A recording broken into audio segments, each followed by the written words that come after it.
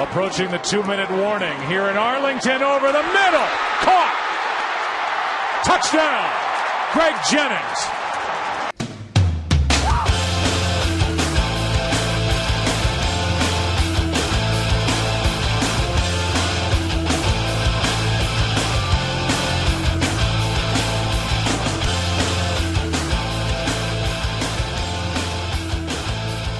It is February 8th, 2011. I am Steve Bennett from Buffalo, New York. The Sportscaster's on the air with my co-host Donald Russ. How you doing, Donnie? Awesome. How are you doing? Doing really good. Disappointed that football is over. Hopefully it's only over for the standard amount of time and that there's not going to be some long, crazy lockout or anything. Yeah, it doesn't look good so far.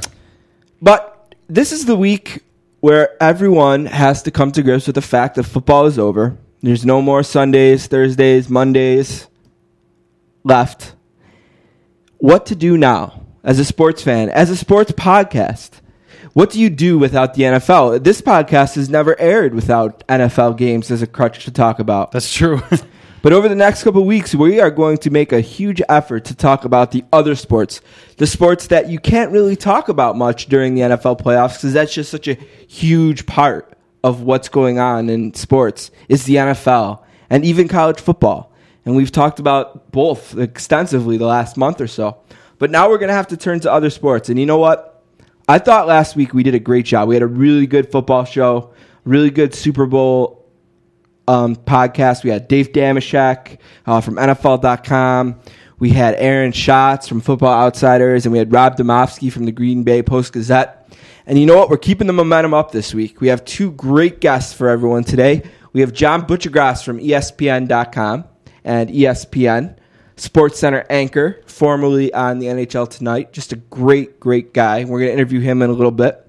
And then at the end of the show, we're going to interview a television critic. You might not like hockey. You might not want to get into that now that football's over, but you might want to get into television a little bit more, watching what shows to watch. Maybe pick up a DVD set of an old show. You like watching TV that way, Don? Love it. I love it. Like you can just roll the episodes one after another, and we're going to talk a little bit with Daniel Feinberg from hitfix.com about television. A little bit something different on the Sportscasters. But a couple things before we get going. The website, it's up, it's running, it's beautiful. It's www.sports-casters.com. And you can check it out. We're both going to have some blogs up there. The message board is up, set up. The guest section is looking really good. We're going to get some more content up there. So the podcast is running. It's www.sports-casters.com. You can also find us on Twitter. We love Twitter. We always talk about Twitter. Both of our guests today are on Twitter. It's sports_casters. And then you can also find us on Facebook. www.facebook.com/thesportscasters. And you can always email us some info at thesportscasters@gmail.com. So just a couple things there. But why don't we get into the Super Bowl with a special edition of Three Things, the Super Bowl edition. Let's play a game. All right. Count of three. 1. Alrighty. I'll kick it off. 2. The oil patterns on a PBA lane are very, very difficult. 3. I might be able to beat Jamarcus Russell at quarterback. This is the funnest night ever. Did we just become best friends? Yep. Now let's move on to other business.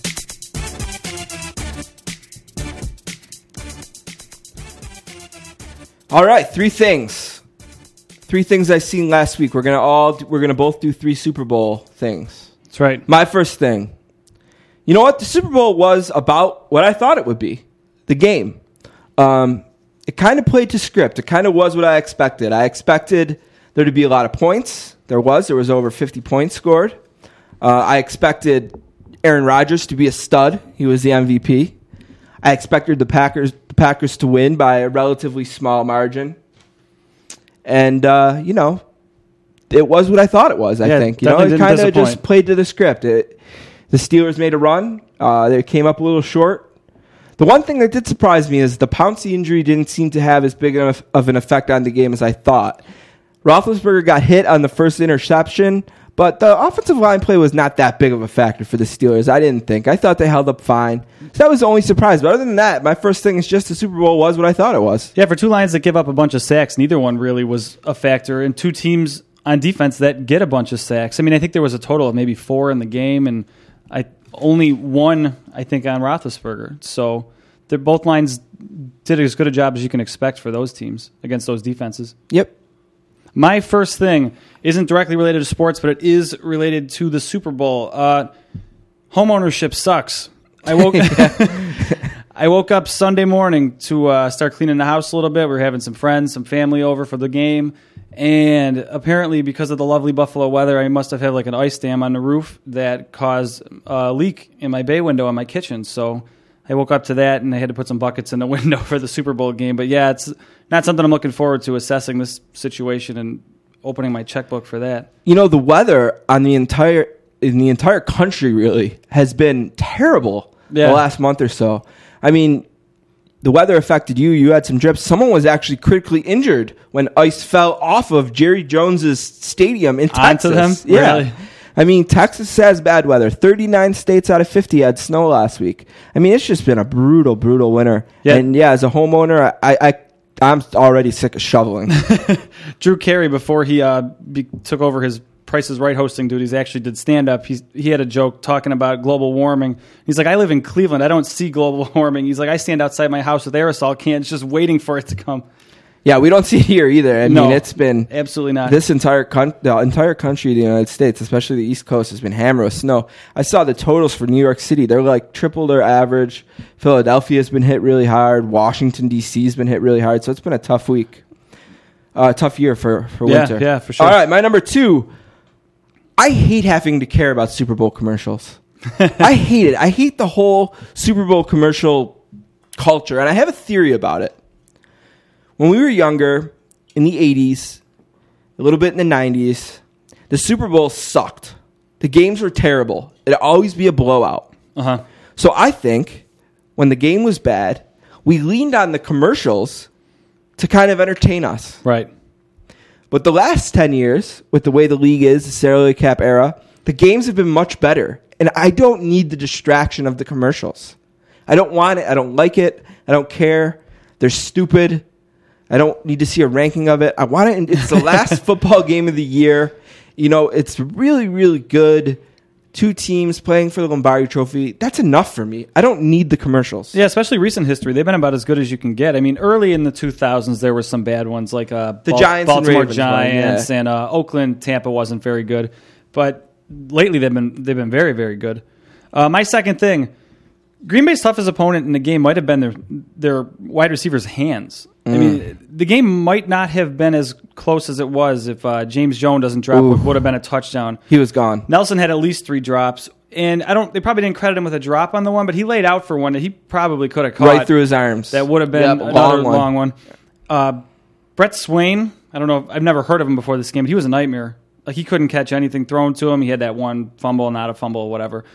And to kind of tag on to that, Troy Polamalu that's the worst game I've ever seen him play. Where was he? Was he there? Did he play? Yeah, the only time, I mean, he made a few highlights, but for all the wrong reasons. I mean, as a Bills fan that's used to watching Dante Whitner, like, in the frame as someone else scores, that was Polamalu. He was terrible. I think he got credited with 3 tackles in the game, and that's it. I don't even know if he had a pass defended. Yeah, that was about as bad as he could play, and the Steelers needed him. Absolutely. Yeah, in that game. I think we discussed this. I don't remember if it was on a podcast or off the air, but he can be beat by good, smart quarterbacks. Mm-hmm. He relies a little bit too much on instinct sometimes. I remember when the Saints played the Steelers this year, Drew Brees said, you can kind of trick him to think what he thinks is right, and it's not, and you can take advantage of him and get him out of position. I think Aaron Rodgers did a great job of just keeping him in the middle of the field and freezing him, and he was terrible. My number 3, I thought Fox did a great job broadcasting the game. Now, I didn't watch a ton of the pregame show. We were actually watching the dog Super Bowl. Did you see the dog Super Bowl? You know what? We turned it on afterward. My wife is a dog lover, so the Puppy Bowl. Yeah. We have watched it in the past, and I noticed it was on. And that thing's not short either. It runs like the entire length of the Super Bowl. Hours and hours long, and it's funny that they pretend like the dogs are playing some sort of game. Yeah.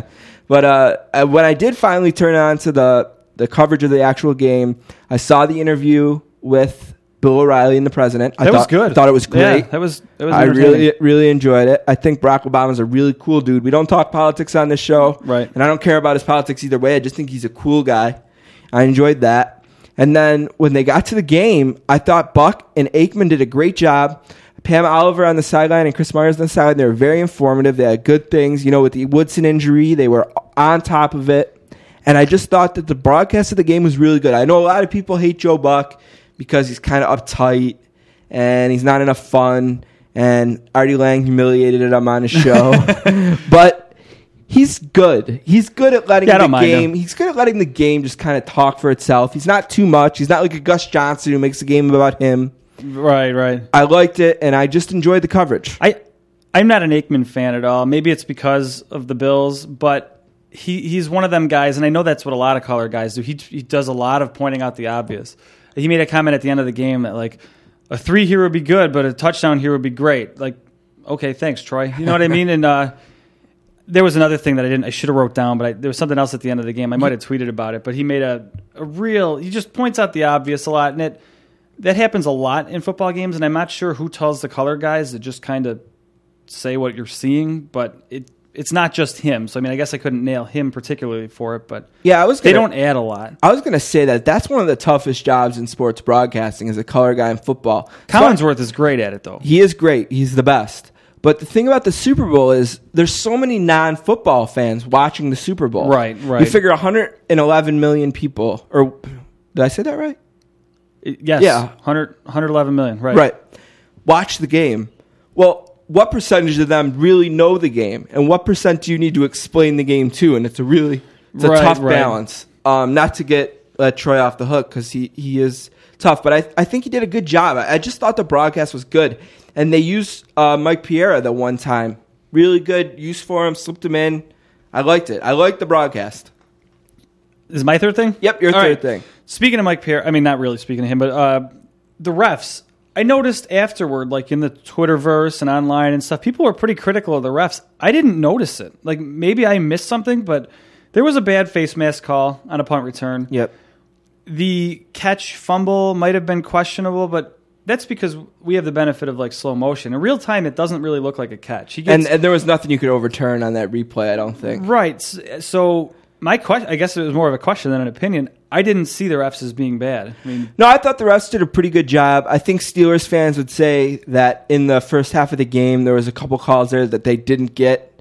The last play of the game was one that maybe could have been a call, but I think it was a good non-call. That's one of the things I looked at, and that was the one I was going to say about Aikman. He said that's a good non-call. When I watched it again, I didn't see any contact with the guy, unless it was before he went up in the air for it they were talking about. Yeah. Because I didn't see any contact, so I didn't even think it was a good I thought it was a no-brainer non-call. Okay. Yeah. I thought the refs did a fine job. I mean, when you get to the Super Bowl, they're the best of the best. And, last year's Super Bowl, which I've watched 300 times, they were great as well. And I thought they did a good job this time. And yeah, the fact that they're not part of this, or at least I didn't feel they should have been part of the story, is a good thing. And I might say that the NFL has the worst refs in all of sports. Probably. So to say that the Super Bowl was done really well, I think is a story, because sometimes the refs can be really bad in the NFL. Yep. All right, well, that's 3 things for today. 3 things about the Super Bowl. Now, going forward, here's what we got. I mentioned it off the top. I'm going to repeat it. Next, we're going to bring in John Butchergrass. We're going to talk a little hockey, talk a little ESPN. Then we're going to come back. We're going to update you on the book club. We're going to go over the book club again. And then we're going to have the last interview of the day with Daniel Feinberg of HitFix.com. And then we're going to come back with Pick 4. So we're going to stop for a second, and when we come back, we will have John Butchergrass from ESPN on the Sportscasters.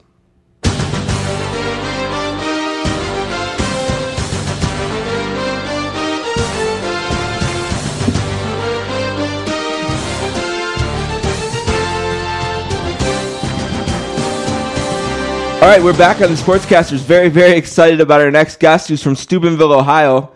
He's a graduate of Hildenberg University, located in Tiffin, Ohio. In 2007, he wrote the life story of former NHL player and current NHL analyst Keith Jones. The book was called Jonesy, Put Your Head Down and Skate, and it's still available on Amazon.com.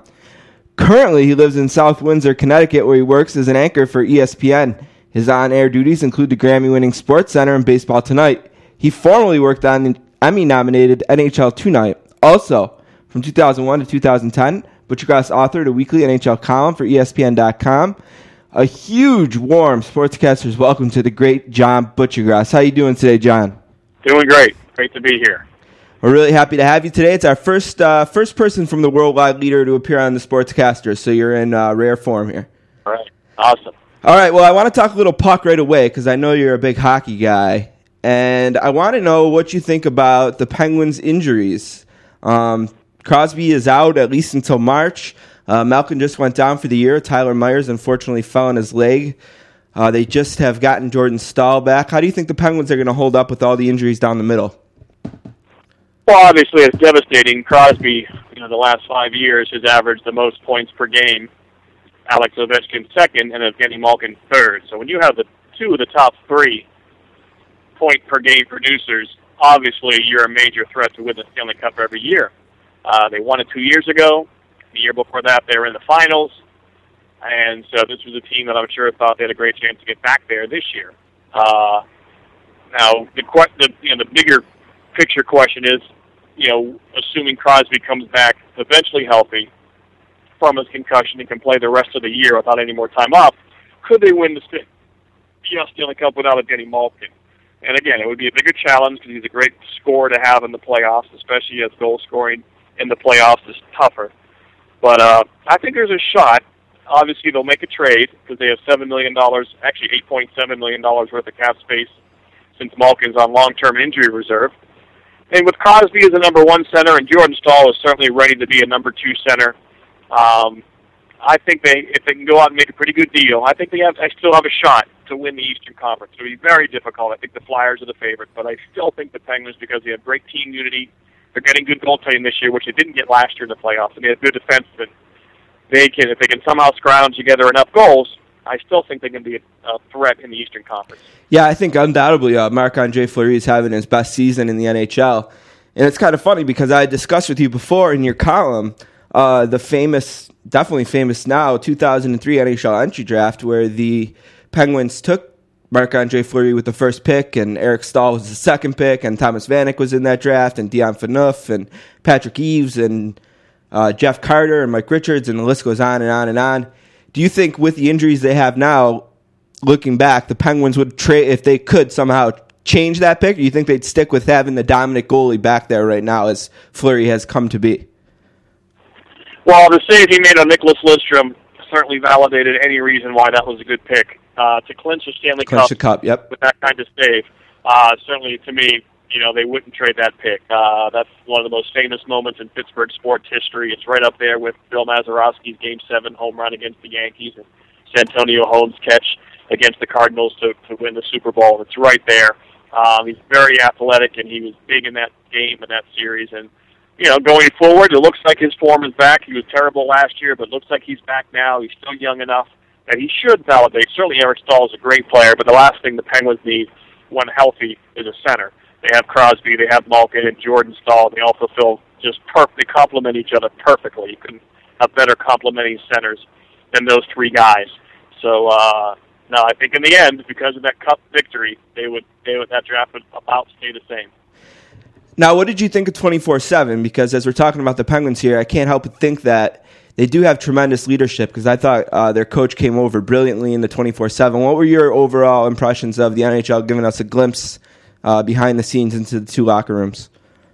Yeah, it was awesome. It was great TV, and certainly, I have a lot of friends who play in the NHL, so I kind of know what goes on. I've heard the practical jokes. I've heard, the dialogue that goes on the ice.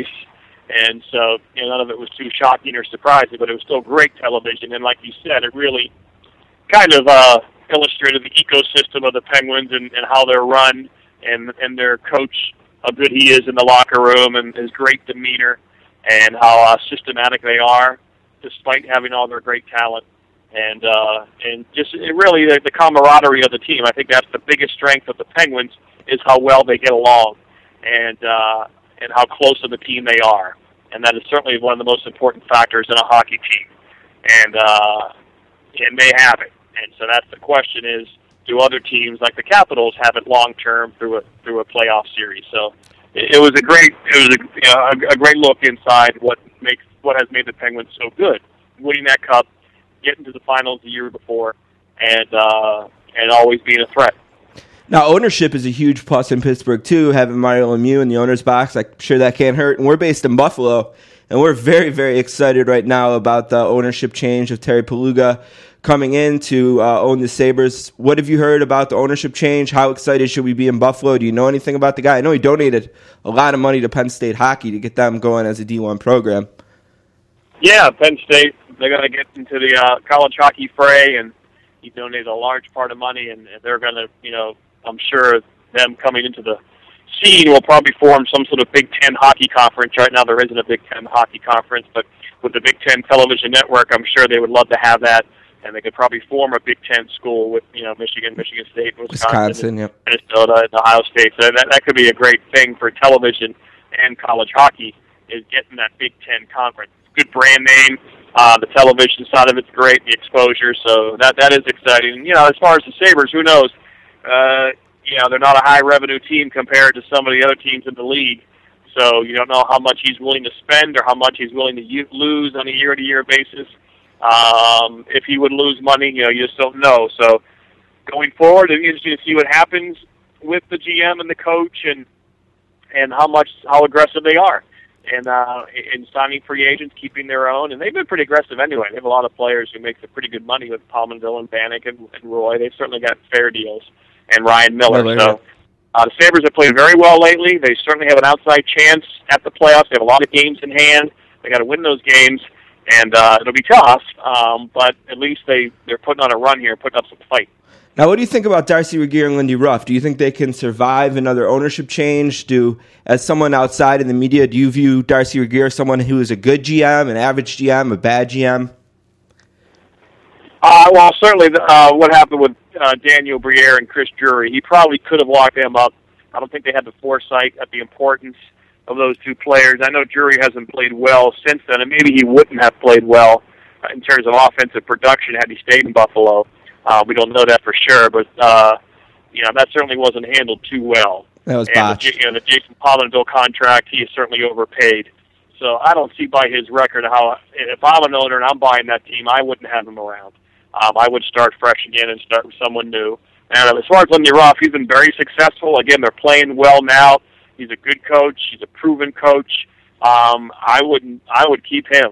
Unless, again, I don't know all the internal workings and the relationships and the vibe and the energy level and how the players respond, but at least from afar, I would give him the benefit of the doubt. Switching gears a little bit, what do you think Peter Forsberg has left? I was kind of surprised to see him sign with Colorado yesterday. Well, he's very comfortable, obviously, with that organization. He likes the city. He likes the organization.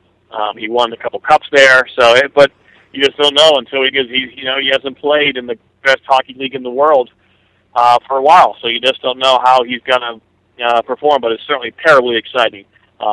He's just one of the greatest players of all time. He's a future Hall of Famer. Just an absolute artist on the ice, and I can't wait to see how he looks once we get the word when he plays. I'll certainly be watching the Center Ice package that night just to see how he looks. The Sportscasters here with John Butchergrass. We got a few minutes left. Of course, you can watch John on ESPN, and you can follow him on Twitter at Butchergrass. What was your biggest surprise in the NHL this season? I would say the Forsberg thing was a big surprise yesterday, but is there any teams that have surprised you? Any specific player performances that have surprised you? Well, certainly the play of Dallas in the Western Conference has surprised me. I didn't know if they had enough on the back end. Didn't think they had enough goaltending because Kari Lehtonen just didn't prove to be a big-time goaltender, but he's proven that. And they've really come together. You knew they had great forwards. They had a great forward group with all that they had. And Brad Richards walked here. I thought maybe he'd be traded, but they got really good good mix of forwards, set-up guys, character guys, tough guys, goal scorers like Louis Eriksson. So they've certainly been a big surprise to me. And I knew Tampa would be good. And they were my dark horse team coming into this year. Thought they would make the playoffs, but I didn't think they'd be this good. But certainly they are right there in the mix in the Eastern Conference. They have maybe the MVP in Steven Stamkos. Martin St. Louis is ageless. Vinny Lecavalier is trying to reinvent himself. I think Stevie Y has helped that. He's just playing a gritty, gutty, grinding game using his size. He's not a great skater, so he needs to use his size and his great hands near the net. And so they're very surprising how they've come back. And I thought Chicago would drop off a little bit, but I didn't think they would have a chance to miss the playoffs. But that's something to watch for. What did you think of the All-Star game? Did you enjoy the 3 different days with the draft and then the skills competition, which kind of seemed a little stale to me, and then the game itself? How did you feel about All-Star weekend and the changes that the NHL has made?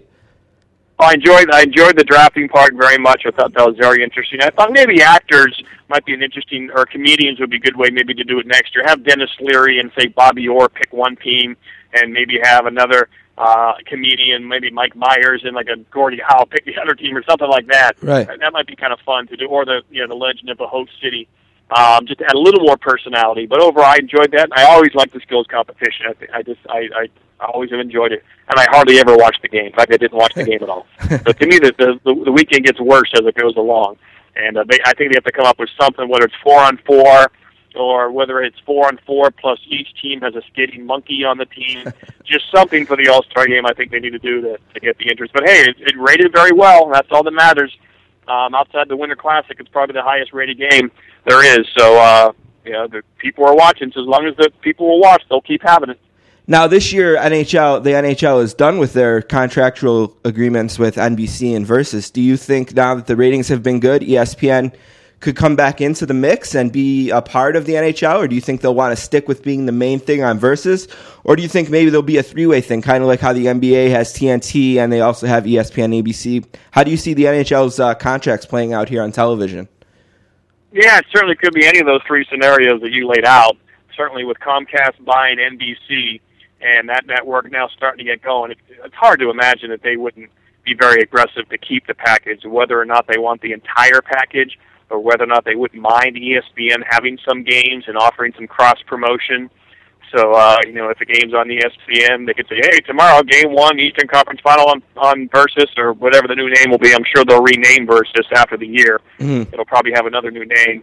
There's a chance, and there's a chance that NBC could buy the whole thing and then sell some games to ESPN. That's a possibility. A lot of things could happen. And ESPN's in the sports programming business. That's what we show, and anything that's good TV, and playoff hockey is certainly good TV, they would be very interested in it. But, of course, you can't have everything. There's only so much money and so much time, but I would hope would be a part of it. But I'm sure NBC Comcast will be very aggressive to keep that property. Yeah, I was fascinated by a column you wrote earlier this year about the United States and how they're developing their hockey players. It was a very interesting column. You pointed out how USA Hockey has got the development program in Ann Arbor and how they're trying to work on developing big-time players. Would you change that column at all now after the U.S. has got a silver medal again in the World Junior, or do you still feel the same about the way the U.S. is developing players? Yeah, I feel the same way. It's kind of a new concept. They're trying to the development program's obviously very, very successful, and we're a medal team just about every year now. And like anything, there'll be different waves of gold years and just medal years. And there's also more just about the grassroots, how to teach people, and that's just starting now in terms of having might players not playing a full sheet of ice, 200 by 85, but having them play in half ice. So they're in smaller spaces. That's something that's just starting now. So we're not going to see those fruits for years to come. But those USA Hockey has gone all over the world to investigate how other countries are doing it. Why countries who have so fewer skaters and rinks than we do have just as many elite players. And so they're just finding that at the smaller ages, you're better off in smaller spaces. I think there's a good chance they'll take away checking out of Pee-wees, which is 11 and 12-year-olds. This summer they'll probably vote on that, which will give kids, take away some of the fear factor at a younger age and get kids from quitting hockey and keeping them in the game. Because as kids get older, they tend to drop out as the game gets more malicious with a lot more questionable contact. So, like I said, it's in the early stages. This is just getting going now, so it'll take 10 to 15 years or maybe 7 to 15 years, really to start to see the fruits of that change of its culture at USA Hockey. Now, you have a son who plays travel hockey, correct? Is he a AAA player in Connecticut, or? No, he's just at a local. We play in our local rink. 11-year-old kid, Pee-wee, 11 years old. Okay. And I'm not real big into extensive travel hockey or these elite programs.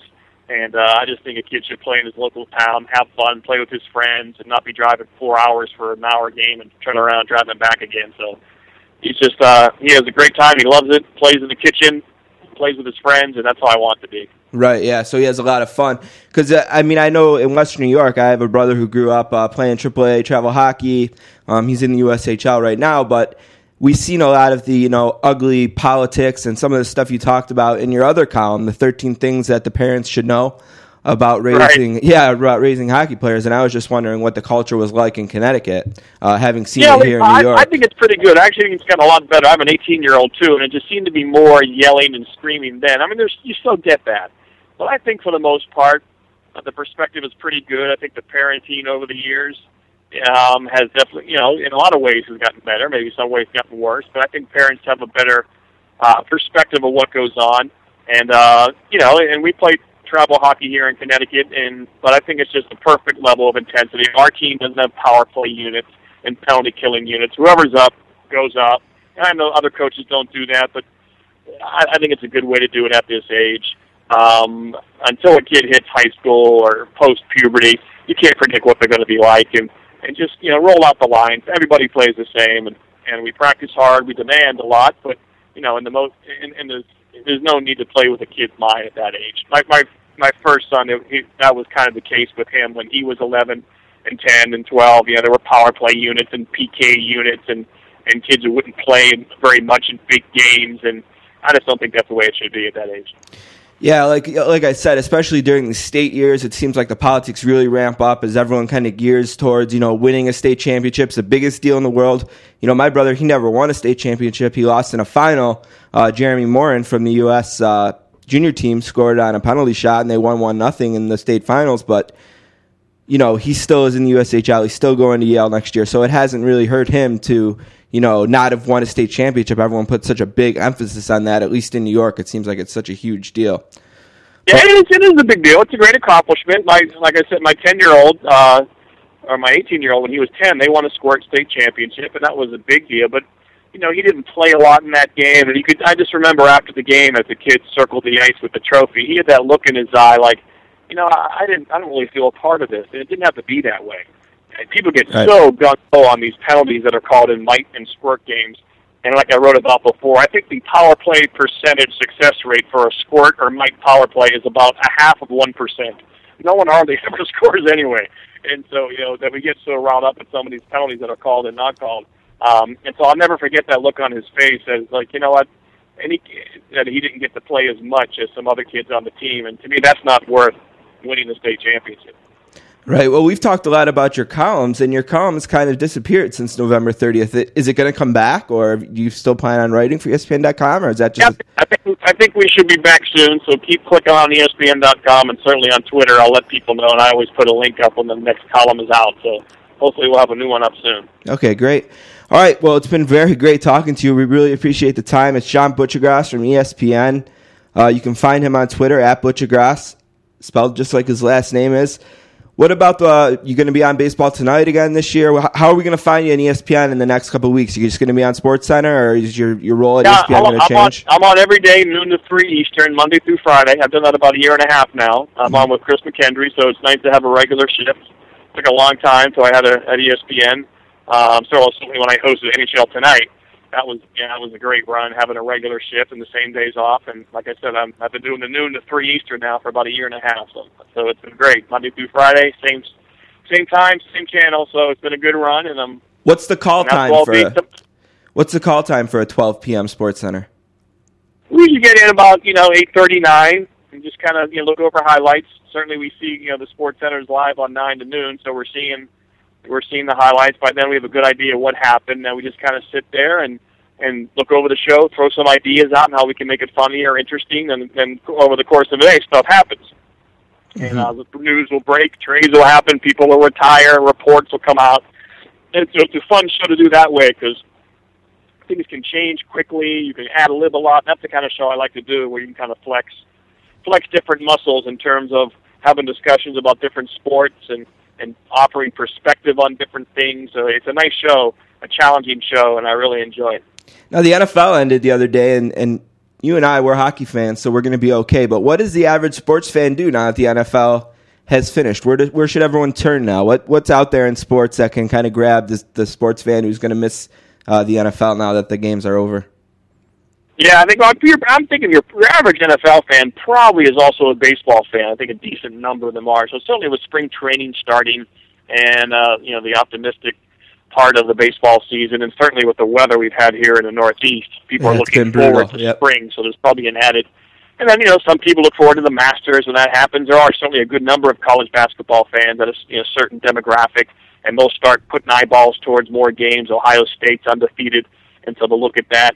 And now the NBA, and like you said, and some will turn to hockey, and some will turn to the NBA, and focus more on the Heat now, and then the Celtics and the Lakers. So there's plenty to watch for sure. And but some people, as you know, America cannot get enough football, and so the NFL draft is always a big watch too. Yeah, absolutely. We'll be seeing McShay and Kuiper on the ESPN really soon. So, John Butchergrass, we can't thank you enough. Thank you very much for being on the Sportscasters. We really appreciate it, and hopefully we can talk to you another time again soon. You bet. All right. Good. Thanks so much for having me. Thank you very much.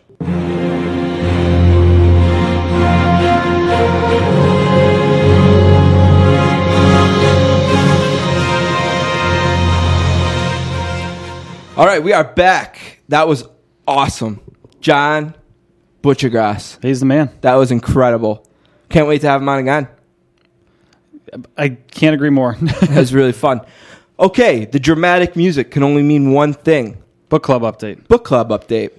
What do we got, Don? I'm holding in my hand a copy of Scorecasting, the hidden influences behind how sports are played and games are won, along with their little press kit here. Yeah, so we got a press kit in the mail. That's pretty exciting. And you have your Kindle version, so we could get reading on it. If anyone wants to read it at home, it's Scorecasting. Get it on Amazon. Get it on any local bookstores, anything like that. I know you just got your hands on it, but I've actually had the electronic version for the last week or so. And I've read the first 3 chapters, and you know what? It's really, really cool. It's a really, really interesting book. I'm really enjoying it. It really looks at sports in a different way, a lot of ways that I haven't thought. You know what I like about it? There's one thing we try to avoid on the show is cliches. Yeah. And the book really destroys a bunch of sports cliches. Yeah, in the press kit, they compare it to not only Freakonomics, but also Mythbusters. So that I like Mythbusters, and I'm not going to claim I'm a big reader, but I'm actually looking forward to this. Yeah, I'm looking forward to it too. And we have a section on the website, www.sportscasters.com. If you go to the message board, sports-casters.com. Sports-casters, thank you. If you go to the website, you can go to the message board, and then there's a section set up for the book club. And I think we'll just kind of talk back and forth about some things that we read, interesting things. And then John Wertheim, one of the authors, is going to be with us at the end of the month, and we're going to give away a copy of the book. Do you have any good ideas on how we should give away the copy of the book? I do not. If you're out there listening, sign up for the message board and let us know. Yeah, because right now it's still a weekend. It's still number 1 on Amazon in sports books, so it's selling. And I know Richard Deitch, who we had on a few weeks ago from Sports Illustrated, he thought in his big media column that this book is really going to have a big impact on sports. So, yeah, I mean, reading might not be the coolest thing, but we are the coolest thing. So we're going to try to use our cool to bring reading to people. Wow. You know what was really cool, by the way? I didn't mention it before. It has nothing to do with reading. Okay. But the NFL, as much as I killed on the commercials, how cool is the NFL commercial thanking the fans that had all of the different TV shows with the different NFL paraphernalia on? Did you see the Sopranos guys had the Jets clothes on? You didn't see this commercial? I don't think I saw it, no. Oh, it's killer. But as cool as that commercial was, this book is. So let's try it out. Let's read this book, the Sportscasters Book Club, in effect. So get on the message board, follow us on Twitter, all that jazz, and we'll have some sort of giveaway for the book, too. Yeah. All right, we're going to be right back. We're going to switch gears, and we're going to talk about television. and we're going to talk about television with television critic Daniel Feinberg from hitfix.com. So we'll be right back with Mr. Feinberg.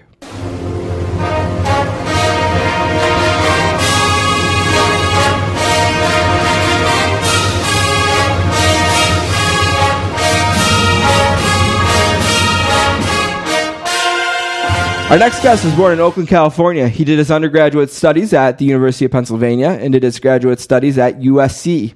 He has spent the last 11 years in Los Angeles covering television. You can find his work at hitfix.com, where his blog is called The Fine Print. He also has his own weekly podcast with fellow critic Alan Sepinwall called Firewall and Iceberg Podcast. A warm sportscaster's welcome to Daniel Feinberg. Thanks for having me. How you doing, Dan? It's really great to have you. We've been hooking up on Twitter. I hope we weren't too much of a bother to hook up here for today. No problem at all. All right, great. Well, the reason we wanted to have you on kind of a sports podcast is because it's that time of the year where the football fan who's been occupied, 4 or 5, 6 days a week on football, college, pro, you got the Monday game, the Thursday games, that's gone. And it's time to find something else to do. And I know one thing that I love to do during the winter is watch television. So we wanted to have an expert television guy on the show today, and you certainly qualify as that. So the first question I have is, if we could only watch one thing a week right now on the networks, what should we be watching?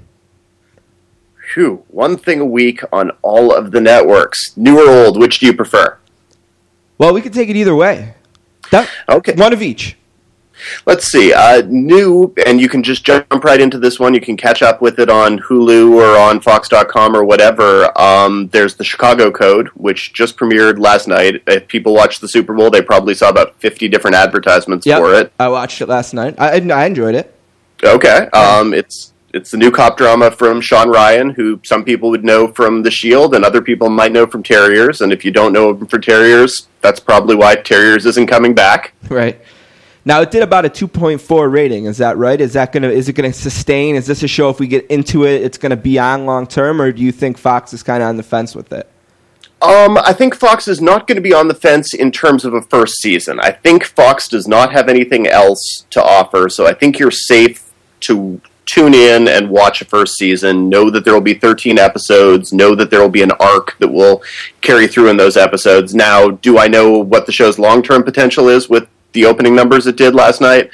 Probably they're not terrific, but who knows? If it holds those numbers, it'll be fine. So, knock on wood, I guess. Right, okay, so that's a new show. What about maybe an old show that's out there on syndication or have you? Well, I mean, the best old show on television, unfortunately, is one that's coming to an end tomorrow night, and one that I hope that your listeners have been watching, and that would be Friday Night Lights on DirecTV, but it will be coming back to NBC April 15th. So I don't know if do you watch Friday Night Lights? Yeah, I actually have been watching it on DirecTV on 101. Great station. You can actually watch The Wire on there. I want to talk to you about The Wire, too, maybe in a few minutes, but yeah, Friday Night Lights is definitely a good show for football fans, too, although it's not really about football, but there's a little bit of a tie-in.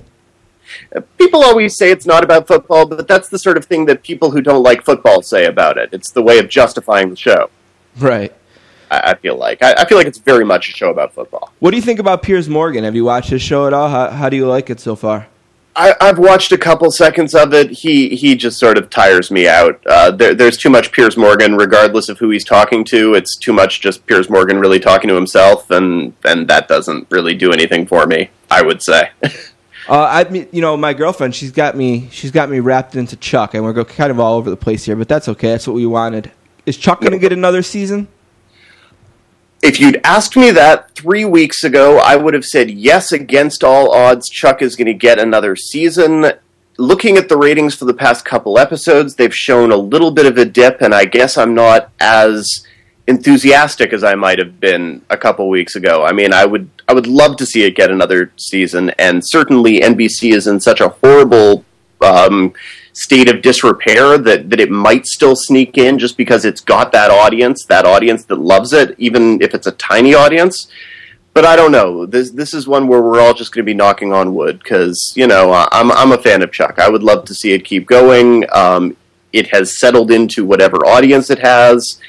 It's not going to get bigger. It doesn't matter how much it gets promoted at this point, but I really hope that it sticks around. What do you think about Keith Olbermann's new gig? You think he's going to stick, or do you think it's a good move for him, or do you think he should have done something different? I think that he obviously felt like of the choices that he wanted to be the big fish in the small pond. He wanted to be the man. He didn't want to have to sort of cede to the Joe Scarboroughs of the world. He didn't want to be on another network where somebody else was going to get the spotlight. So he went to Current, and Current is now going to become the Keith Olbermann network. I mean, that's all that anyone is going to know about the network. It used to be that thing that Al Gore had something to do with, but you couldn't have told anyone what he had to do with it. Now it's the Keith Olbermann network. And so the threshold is going to be very low. Nobody knew what it was 12 hours ago. Now, dozens of people. Right, dozens. I have two guilty pleasures on television. Tell me if I'm okay for watching these two shows. One is Parenthood, and two is The Good Wife. I'm fascinated by both of them. The Good Wife drew me in because Juliana Margulies is beautiful, and I loved her on The Sopranos, so I gave it a shot last year after the 100,000 ads I seen on CBS promoting it. I loved it. I really enjoyed it. I'm enjoying the second season. And Parenthood's a show that I kind of watched this summer. I watched the whole first season, and then I taped like the first 8 shows of this season and caught up, and I'm really enjoying those two shows. Do you watch either of those shows? What's the future of those shows? Do they have stability? I watch both of those shows, and I don't think you need to feel guilty about either one of those. I mean, Good Wife is an Emmy-winning show. Everybody loves it. Golden Globes, all sorts of stuff, and its future is perfectly stable. The show doesn't really do that well among young viewers, but CBS doesn't care. It does. Critics love it. Audiences who watch it love it. People are happy with that show. It's fine. Parenthood is sort of a funny case because Parenthood actually does almost identical ratings among young viewers to what The Good Wife does. The difference is that The Good Wife has a huge audience of older viewers, which Parenthood does not have. Parenthood has very few viewers outside of the key demo. Parenthood has a very small audience. Some of the audience is in the demographic that NBC wants. It's also a very upscale show. NBC likes to talk about things like that. It's a show with viewers who make a lot of money, so that makes it a decent investment. And it's a show I enjoy. It's got a bunch of actors who I like. I'll watch Peter Krause and Lauren Graham reading The Telephone Book. I don't so much care what they do. I like that show. I don't love it, but I watch it regularly and happily. But what its future is, I don't know. It's a lot like Chuck in the respect that any other network would not be bringing Parenthood back. And NBC is in a position where Parenthood may come back because that's why we love NBC. They keep the couple shows around that you want them to keep around. Right. You know what I love about Parenthood is that, me and my girlfriend will watch the episode, and then after we'll kind of talk about some of the family issues and what we would do, and the arc that they have going on right now with Hattie and her not being allowed to date the boyfriend. What do you think of that arc? If you enjoyed that? That's really, really been the thing about Season 2 I think that we've enjoyed the most, is kind of talking about what Adam and Christine have done, and if we agree with it, how we would have done it differently. It's really an interesting take on parenthood and what really does lie ahead for regular everyday parents. I think that is definitely one of the things about the show that people respond to, is that between all the different couples and all the different relationships, you get 4 or 5 different dilemmas a week, and viewers like that. Okay, so we talked a little bit about some of the shows that are out there now that are new. We talked about Parenthood. We talked about The Good Wife. How's American Idol doing so far this season? I haven't really watched it at all. I know with the new viewers, and I saw that Simon kind of talked about his show yesterday in a press conference. Do you think that American Idol's kind of going to be out now, and that the X Factor is going to take over, or how do you think they're going to do over on Fox? I think that they're going to do just fine at Fox. I think there was some concern about the audience that the show might lose with Simon's departure. And I think if you look at the ratings for the early audition episodes, they're basically on par with last year. They might, they've been a smidge lower some weeks, a smidge higher other weeks. But at the end of the day, you're talking about a 10-year-old reality TV show that is still the most watched show on TV among young viewers. And it's not even close on the networks. So I think Fox is overjoyed with how well American Idol is doing without Simon. But the flip side of that is, if American Idol hasn't dropped because viewers missed Simon, will viewers have missed Simon enough to come back for X Factor? And I don't know what the answer is to that. I think it's going to be a tricky thing to do to convince American viewers that they need that particular talent show. I mean, certainly British viewers needed the X Factor, and there's a reason why the British equivalent of Idol doesn't air anymore, is because X Factor just took away that audience. So we'll see if audiences stateside respond the same way. I've been wondering for a long time who the mother is, and I'm getting sick of wondering. Where is How I Met Your Mother going? I mean, I don't know. I really enjoyed the last episode. I thought it was one of the better episodes this season, but I don't know. Where's this show going? I mean, how much longer can they drag this out? It's the ridiculous assumption that some people seem to make that the show has to end when he actually meets the mother, and for some people, they feel as if that has to be the finale. And I've never felt that was the case. I'd be perfectly happy if we decided tomorrow who the mother was, and then we spent 3 or 4 seasons developing that relationship, maybe. And I don't know why the show is so hung up on the idea that that's the only thing we're supposed to care about. And it really is not doing the show any service. The who's it going to be? I don't know that it's that kind of show. It shouldn't be a mystery show, but it's become a mystery show.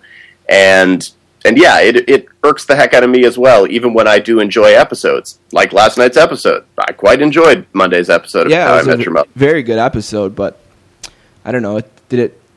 I think they've already kind of said Zoe's not the mother, so I mean, what are we doing wasting our time with this relationship? I don't know. No, and that's a perfectly fine question, and it's a question that I've certainly wondered. How much are you supposed to care if we've established that these two people really aren't going to be together for the long haul? So what's the point? And I don't disagree with viewers who could be frustrated by that situation. Okay, well, one way that I like to watch TV is I like to get a box set from the Best Buy or Amazon or something like that, and I like to be able to just kind of plow through a season or two of a show, and I've done it with a bunch of different shows. If you were going to watch TV that way and you hadn't seen any shows that were on the rack, what would you pick up? Well, mentioned Friday Night Lights earlier, and that would certainly be a question. Absolutely, I would say you could just hop into Friday Night Lights. I have several friends who caught up on the first 4 seasons entirely on DVD, entirely in the last 3 months, and felt bad that they hadn't watched it before. You mentioned older shows. The Wire is obviously the first thing I recommend to anybody when they say, what should I catch up on DVD if I haven't seen it? So that's an easy one. I myself, I didn't watch The Shield when it aired, and I caught up on the entire series run of The Shield on DVD, and I loved watching it that way. That was a terrific way to watch that show, especially for someone who doesn't love cop shows in general. So I enjoyed catching up like that. So I would say between those 3 shows, that would be 5 seasons for Friday Night Lights as of April 15th, 5 seasons for The Wire. Now, you didn't mention The Sopranos, so I'm going to assume that in the Sopranos versus The Wire argument, you're on the side of The Wire as the best show of all time. Is Sopranos your number 2, or is there something different that you would put as number 2? Sopranos is not my number 2. Sopranos is comfortably in a sort of top 5 or top 10, and the rest of the top 5 or top 10, it sort of shifts. So, if I'm enjoying comedy, maybe this week Arrested Development comes in at number 2. Maybe something sort of off the wall like The Daily Show comes in at number 2. But certainly The Sopranos is top 5 or 10. Whether it's as high as number 2, sometimes it is, sometimes it isn't. It comes and goes. Were you satisfied with how The Wire closed out its run? Was Season 5 okay with you? Did you feel like Season 5 kind of, I don't know, to me, it just was not nearly as good as the other seasons. I kind of was angry with them for kind of make me turn against McNulty. I don't want to give too much spoiler information away in case people haven't seen The Wire, because I really want them to, because it's such an incredible ride.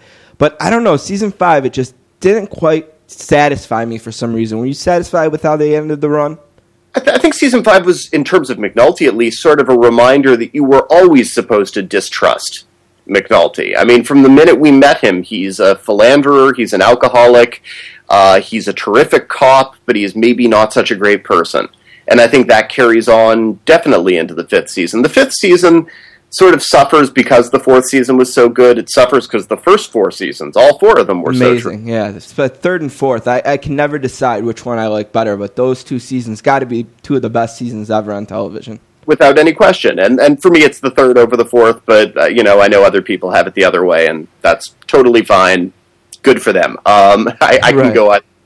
But with the 5th season, it's not as good. It's a little bit more on the nose. It's a little bit more David Simon sort of spelling out certain points he wants to make about the newspaper business. Some people have said that he simply was too close to that world, having been a journalist himself. I think if you can divorce the 5th season, at least partially, from how fantastic the first 4 are, it's still a really, really great season of television. And the finale of the 5th season, because they knew that this was the end, and because they knew, they had to close things off, I think there's an effort made to tie up some loose ends, to tie up some character things, and I think some people appreciated how nicely tied up the finale was. Yeah, I will agree with that for sure. So yeah, no, it satisfied me. No, not as good as the 3rd or 4th season. Still perfectly excellent TV. Good stuff. Okay, last thing. Just because it's a sports show and I'm kind of forced to ask you this. Did you watch the Super Bowl commercials, and did any stick out to you? Did you like some more than others? And I don't even know why we have to talk about this, but for some reason we do. There's this crazy, culture of let's watch the Super Bowl because there's great commercials on. I don't know. But I'm crazy. I watched the Super Bowl for the football, but yeah, me too. The commercials are there too. I felt like there were a couple standout commercials. I think everybody's talking about the VW kid, the Darth Vader VW commercial, and I think that was a very, very good commercial. Some people with Super Bowl commercials, they need a big star to be there, or they need it to feel like a bigger than normal commercial, and I think the VW Darth Vader commercial just felt like a normal commercial and just a good one. So I liked that one. I liked the M&M Chrysler commercial. I thought that was actually weirdly powerful for a commercial. I don't know when you suddenly find yourself being moved by a television commercial, but I felt that was a little bit moving. It didn't make me want to buy a Chrysler in any way, but that's okay. What else did I like? I liked the Coke commercial with the 2 guards at the border. I thought that was another sort of very simple concept, made its point effectively, put the product front and center. I knew what it was advertising for, so that was good. Yeah, I would say those were probably my top 3 of the commercials. Anyone bomb out? Any companies make you never want to buy their product because of awful $2 million 30-second commercials? Oh, I believe that Pepsi wasted a rather impressive amount of money on Pepsi Max. I think there's a fairly unanimous feeling that nobody walked away from those Pepsi Max commercials thinking, boy, I need to sample Pepsi Max now. And I think they probably alienated more than a few viewers. So that was probably not a good use of their money. GoDaddy continues to throw money at these huge Super Bowl ads, and I guess they're accomplishing their goal because otherwise no one would have a clue what GoDaddy was, and no one would ever mention GoDaddy in conversation, and now we do. But boy, they're not turning in good Super Bowl commercials. No, they're terrible. Okay, well, why don't you tell us a little bit about hitfix.com before I let you go? Tell us about the website. I know you write on it. Seppenwall writes on it. Pretty famous TV reporter. Tell us a little bit about the website. Well, we launched about 2 years ago, a little over 2 years ago now, and we cover TV, movies, and music all equally. So we sort of try to give the whole spectrum. As you say, I cover TV, and Alan Seppenwall covers TV. On the movie side, we have Greg Elwood and Drew McQueenie, who some people know from his days at Ain't It Cool News. On the music side, we have 2 veterans of Billboard. We have Katie Hasty and Melinda Newman. So really, we're just breaking news all the time, you know. If you want to know what's happening in TV, movies, and music, HitFix is a good place to go. Interviews, all that stuff, and you do have an iPhone app, which is really cool. I have the iPhone app. Is there any plans to expand it to an iPad app, or are you just saying download it and look at it in the funny way that they have the iPhone apps on the iPad? I think we feel as if the site actually looks pretty decent on the iPad. I think that's what our tech people are saying. But yeah, I mean, certainly someone somewhere is developing something for an iPad, and also we're developing non-iPhone compatible versions of the site for whatever reason. That's been a little bit slow. We've got developers constantly working on things to sort of improve the user experience at HitFix. So hopefully that's just something that we're going to keep doing. And what about your podcast? Firewall and Iceberg, I know it's on iTunes. Can you listen to it on the site? Why don't you tell our listeners a little bit? I'm familiar with the podcast, but maybe some of our listeners aren't. Sure. Alan Sepinwall and I, we talk about television for sort of a random hour each week, and it's the Firewall and Iceberg podcast. It tends to go up on Monday afternoons whenever we've had the chance, and we review a couple shows a week. We answer reader mail. We talk about sort of what's currently happening in a bunch of shows. You know, we're doing a special podcast this week, which is going to be an all Friday Night Lights podcast. So if you want to listen to me and Sepinwall ramble for 85 minutes about the Friday Night Lights finale, that's going up on Thursday morning at some point. But yeah, we've been pretty regular about getting that sucker up every week. So knock on wood, and yeah, you can listen to it on the site. You can also subscribe on iTunes. So yeah, it's available many different ways. Now, the sportscasters, I don't think have any plans to do an episode in the car, but you guys did pull that off, and I want to congratulate you on the podcast that you recorded while driving in the car. That was a bad idea. All right, well, thank you very, very much for appearing on the show. We really appreciate it. Hopefully we get you on another time if anything huge happens in TV, but thank you very much. Anything else you want to plug? Oh, no, just thanks for having me, guys. Yeah, thanks a lot. We'll talk to you soon, okay? Thanks a lot. All right, bye-bye.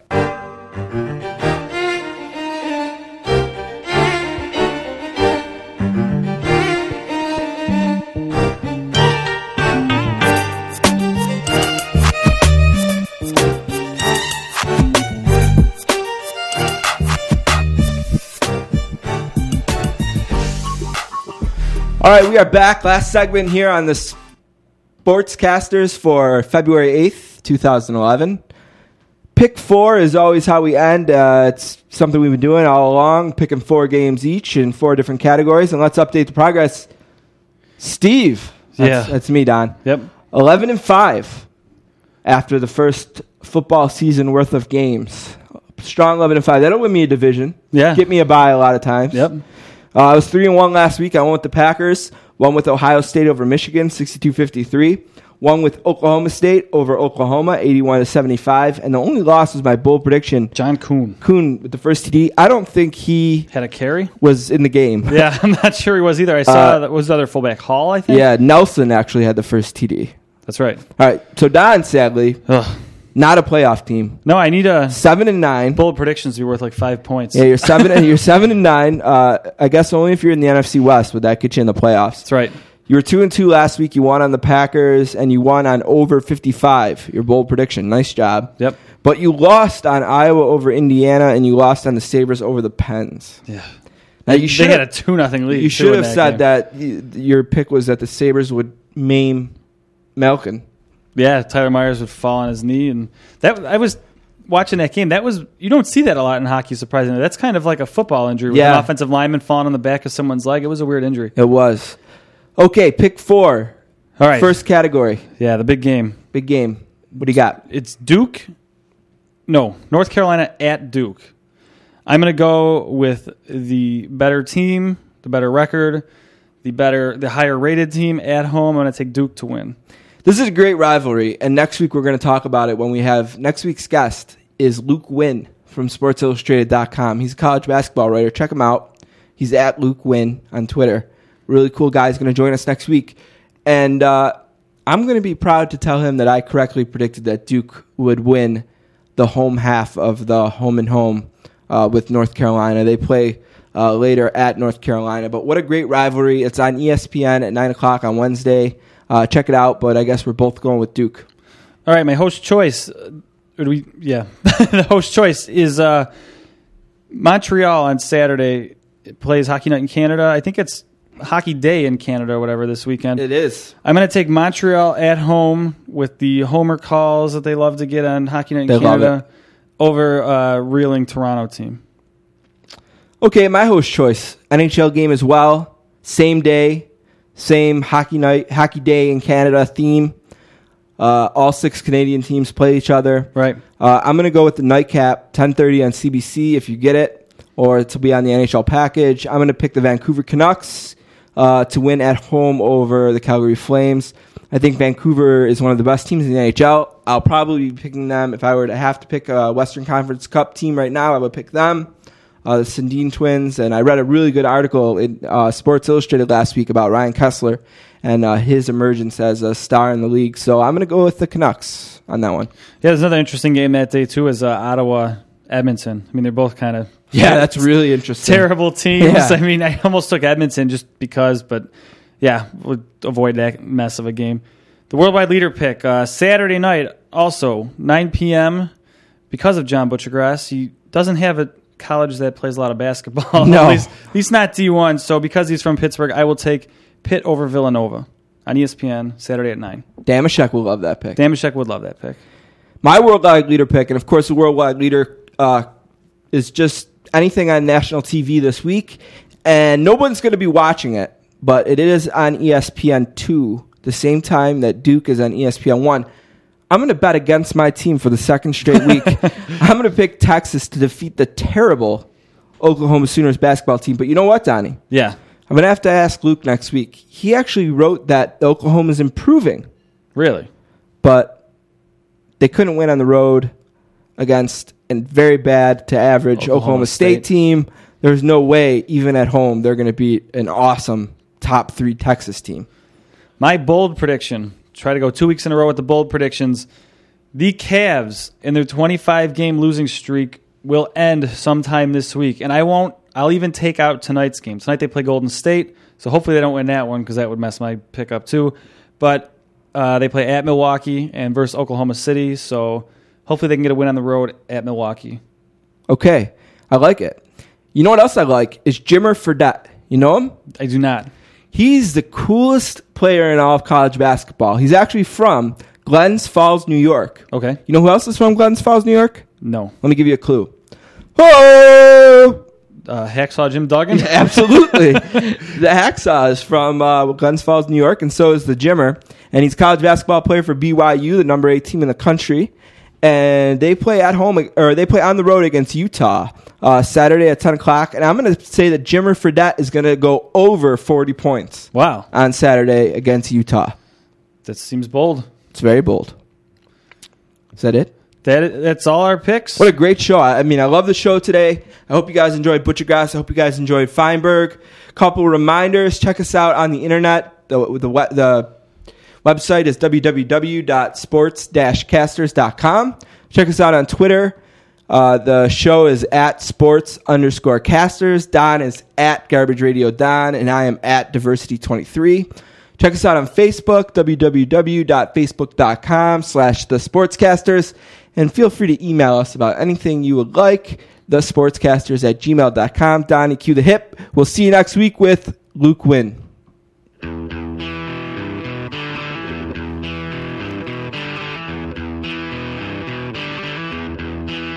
All right.